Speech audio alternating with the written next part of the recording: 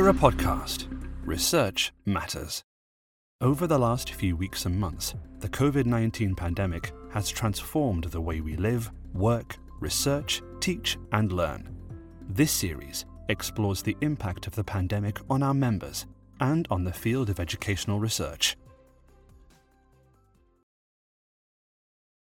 Hello and welcome to this podcast.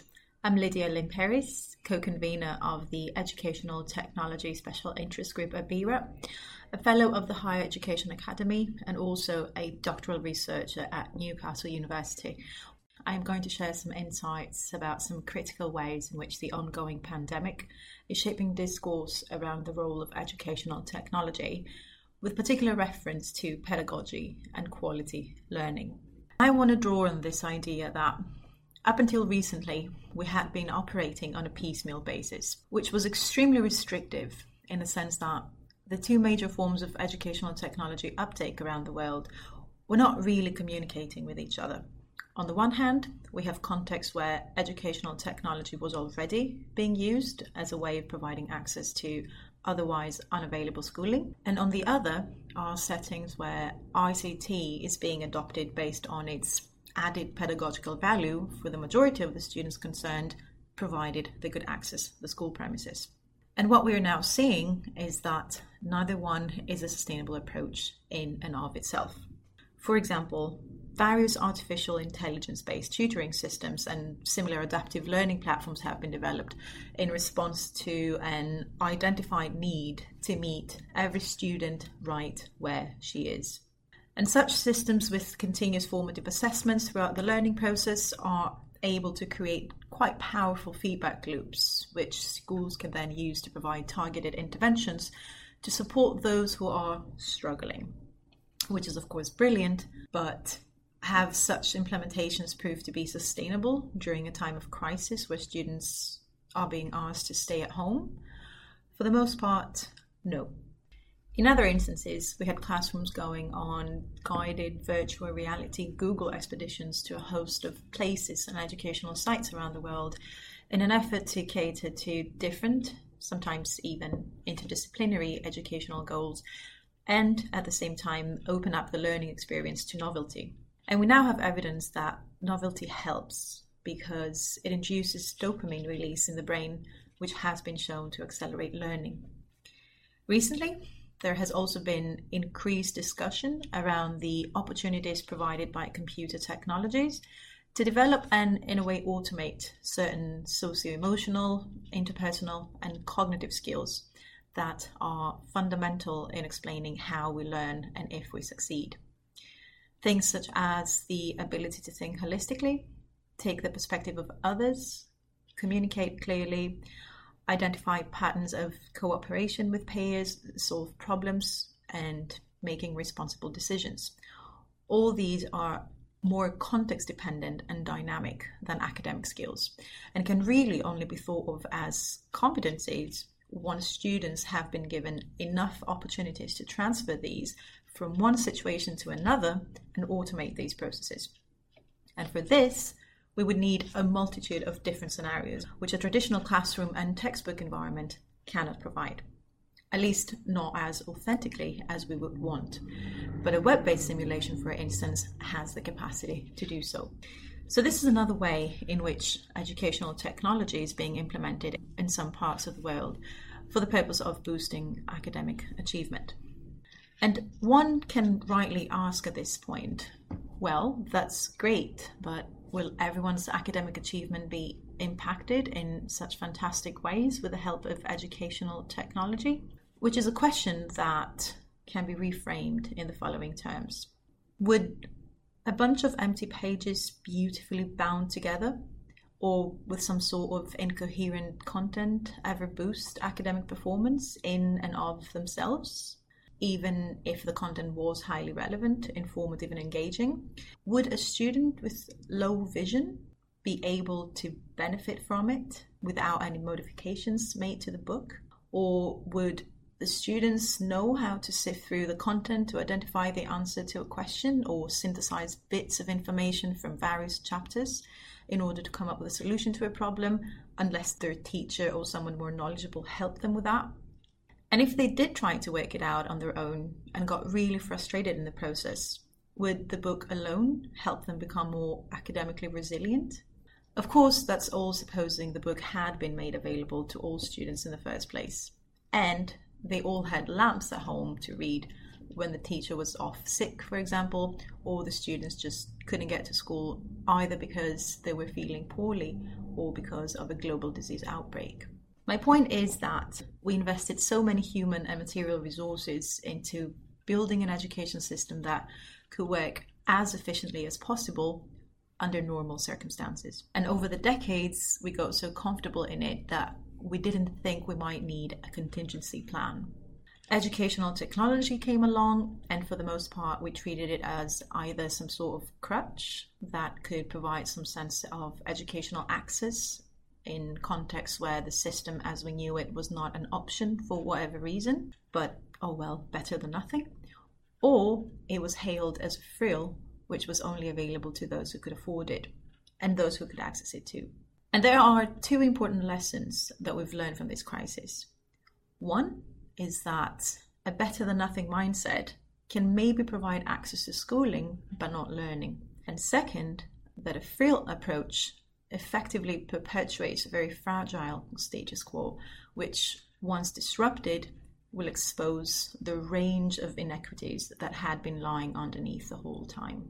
So we need to direct our resources towards a better understanding of how the two bodies of accumulated knowledge speak to each other. And to do so, we have to look holistically. So I hope we don't throw ourselves in a misguided rush to equip the world with technology without regard for ways to maximize its potential in a given environment, just so that we're able to claim they've been given access to schooling. And equally, that we don't roll out expensive edtech strategies involving cutting-edge ICT without addressing accessibility issues, both at school and at home.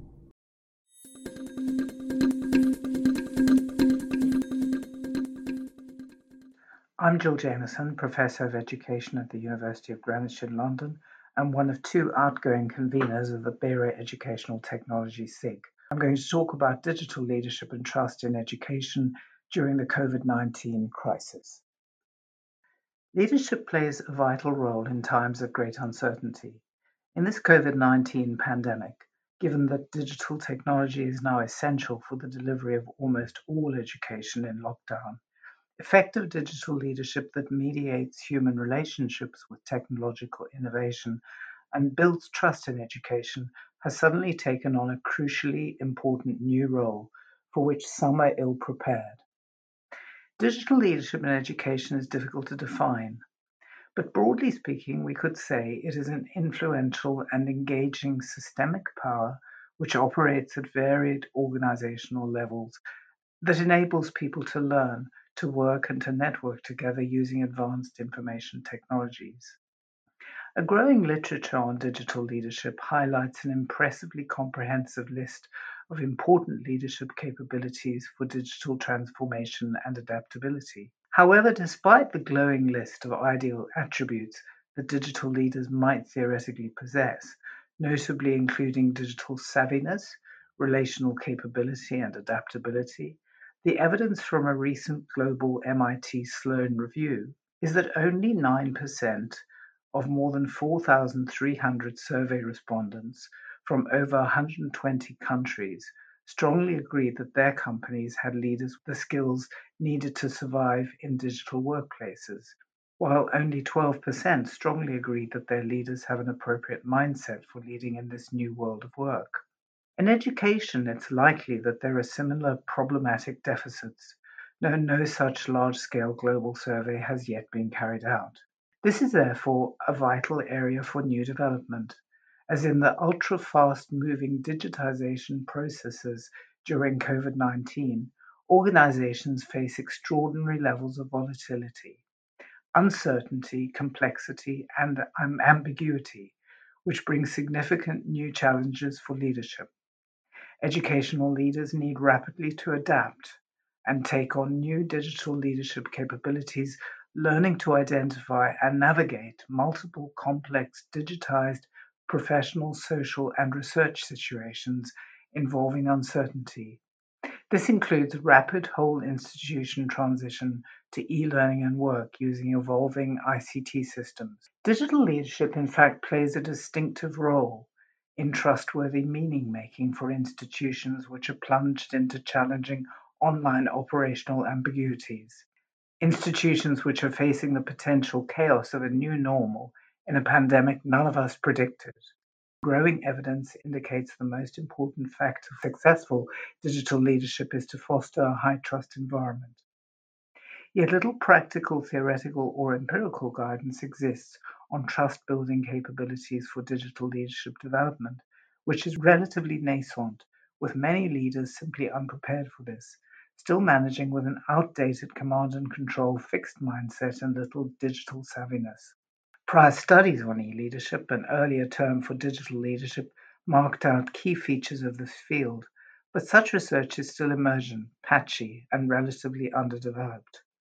Among the challenges of leading people in the digital transformation of workplaces is therefore a lack of theorization and development of digital leadership capabilities to handle complexity and to build trust during rapid changes involving multiple disruptions to industries, job roles, working processes, and human resources patterns. In fact, prior global annual survey research by the MIT Sloan Management Review and Deloitte over the past 5 years, including more than 4,800 business executives, managers, and analysts in organizations of variable sizes across 129 countries and 27 industries, has in fact continued to report a lack of preparedness of industries to carry out the many roles of digital leadership effectively. Although the same authors found that by 2018 some progress towards digital maturity had been made, there's still a massive mismatch between ideal digital leadership theories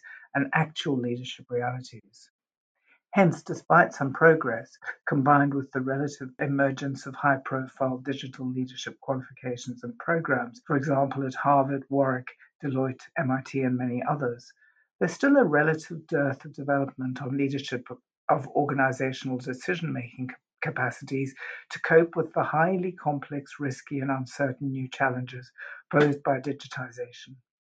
This is particularly acute during the current global COVID-19 pandemic, when all educational provision has suddenly become almost totally reliant on digital systems, and when surveillance, cyberbullying, risk of data loss, cybercrime, and related ICT systems risk are also on the rise. In this uncertain situation, how can digital leaders build trust? The consensus of many prior research studies from the extensive literature on organizational trust indicates that 3 key factors are needed to build trust in educational institutions: competence, benevolence, and integrity. Let's think about each of those in turn.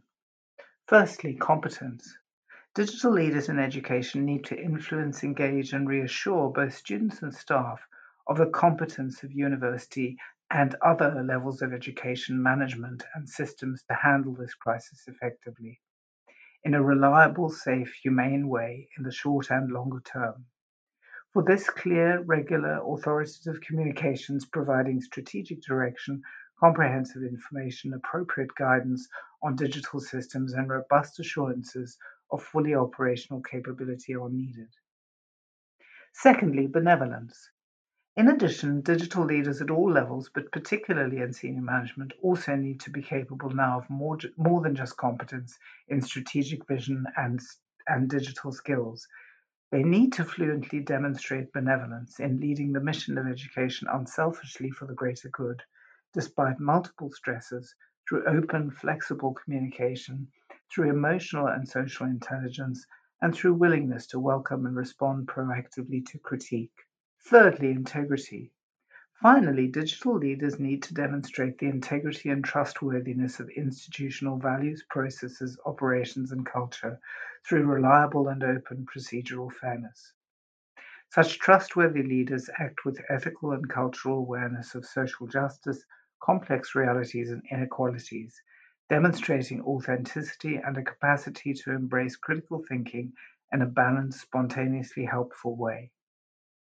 Digital leaders also need to reassure educational stakeholders they are applying ethical standards, setting up and maintaining appropriate systems to ensure student and staff well-being, mutual respect and protection for the educational community from digital surveillance, data exploitation, and cybercriminal activity, amongst other threats.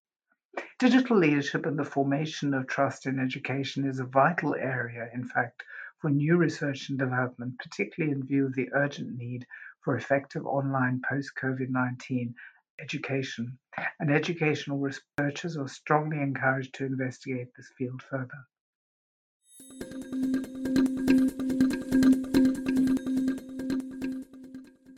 Hello, my name is Patricia Maribel Davis. I am an associate professor at Prince Mohammed bin Fahd University. My section of this podcast will address the impact of COVID-19 on the digital divide. The digital divide refers to the gap between those who have access to technology and those who do not. Issues relating to the divide have been part of a broader educational debate since the late 1960s, and central to these issues are the socio-economic and racial differences between groups of learners. The coronavirus COVID-19 pandemic has brought a significant number of rapid changes to global education.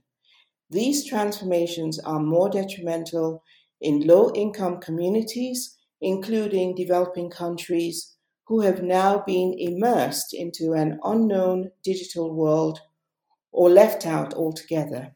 According to UNESCO, only 55% of households globally have an internet connection, and that comprises 87% of households in the developed world, 47% in developing nations, and just 17% in least developed countries.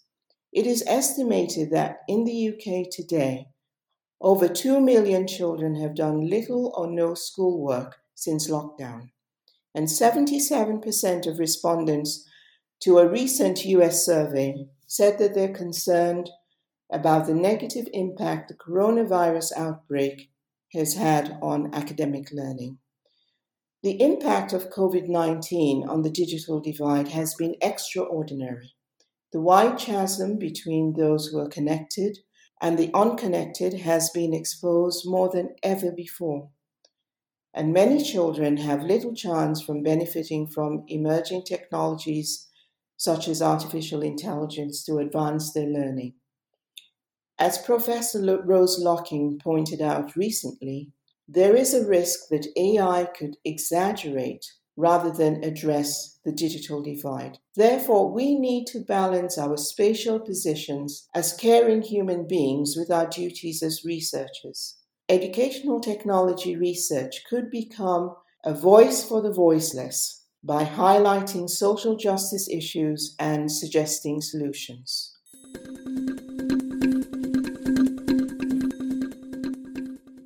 I am Francesco Majorana, a researcher, an educator, a scientific ambassador, and a Coder Dojo champion. I will address the design and development of learning resources in a time of crisis. In time of crisis like the one we are currently experiencing, it is of paramount importance to be highly focused on quality teaching, finding ways to reach everyone. In this podcast, I will talk about content, leaving technologies and pedagogies to the other speakers, thus covering all the aspects of the technological pedagogical content knowledge framework. Success in all three aspects of the framework is considered fundamental for quality teaching.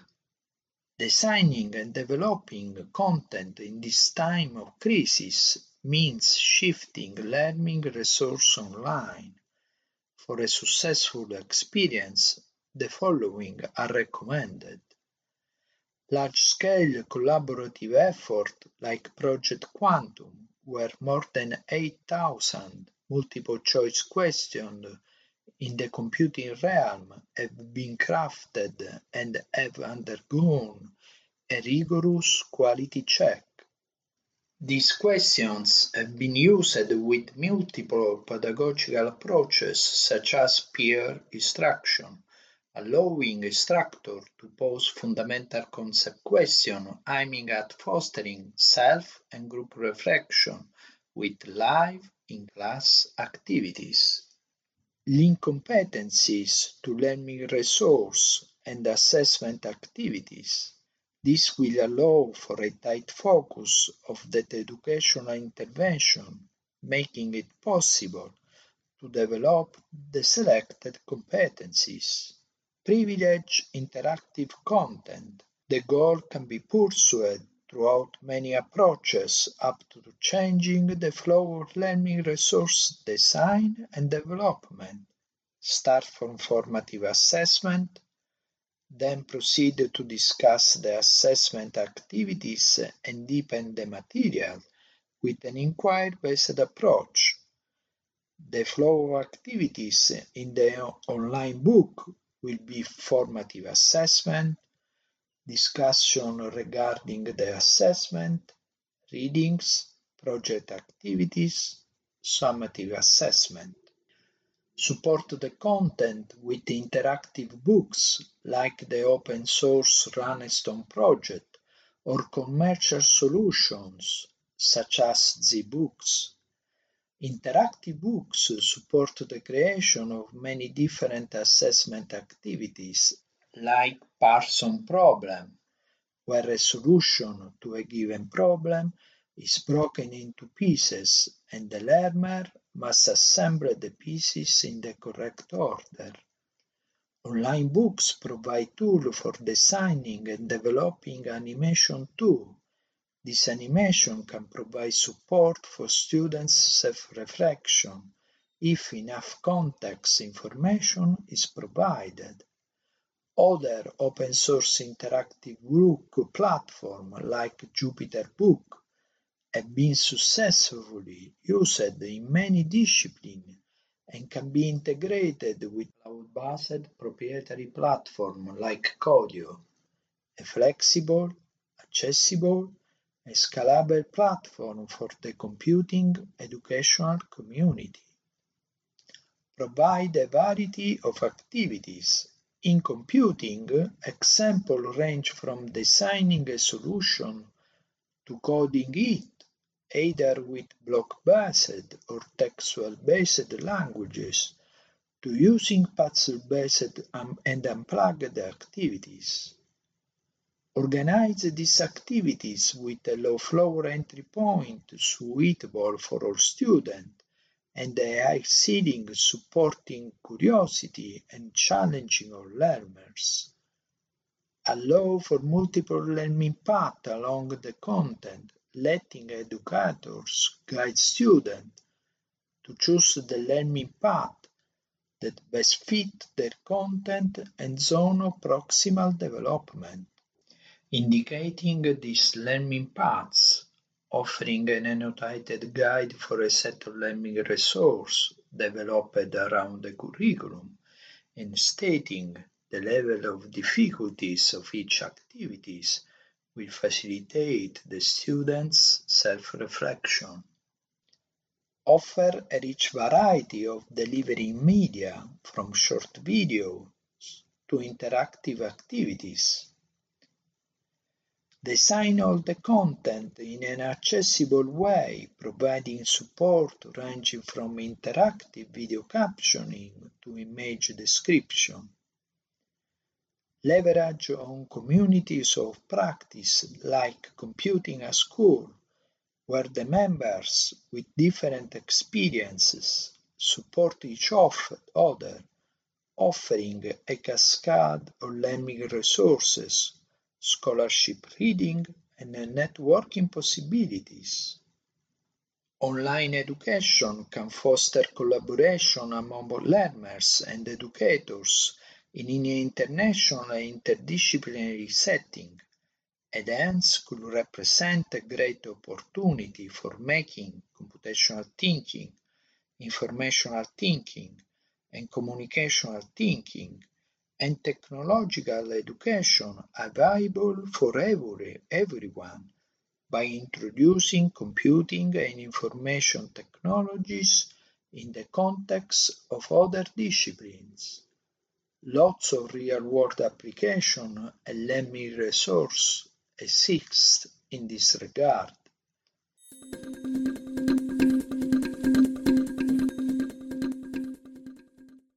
Thanks for listening to the BERA podcast.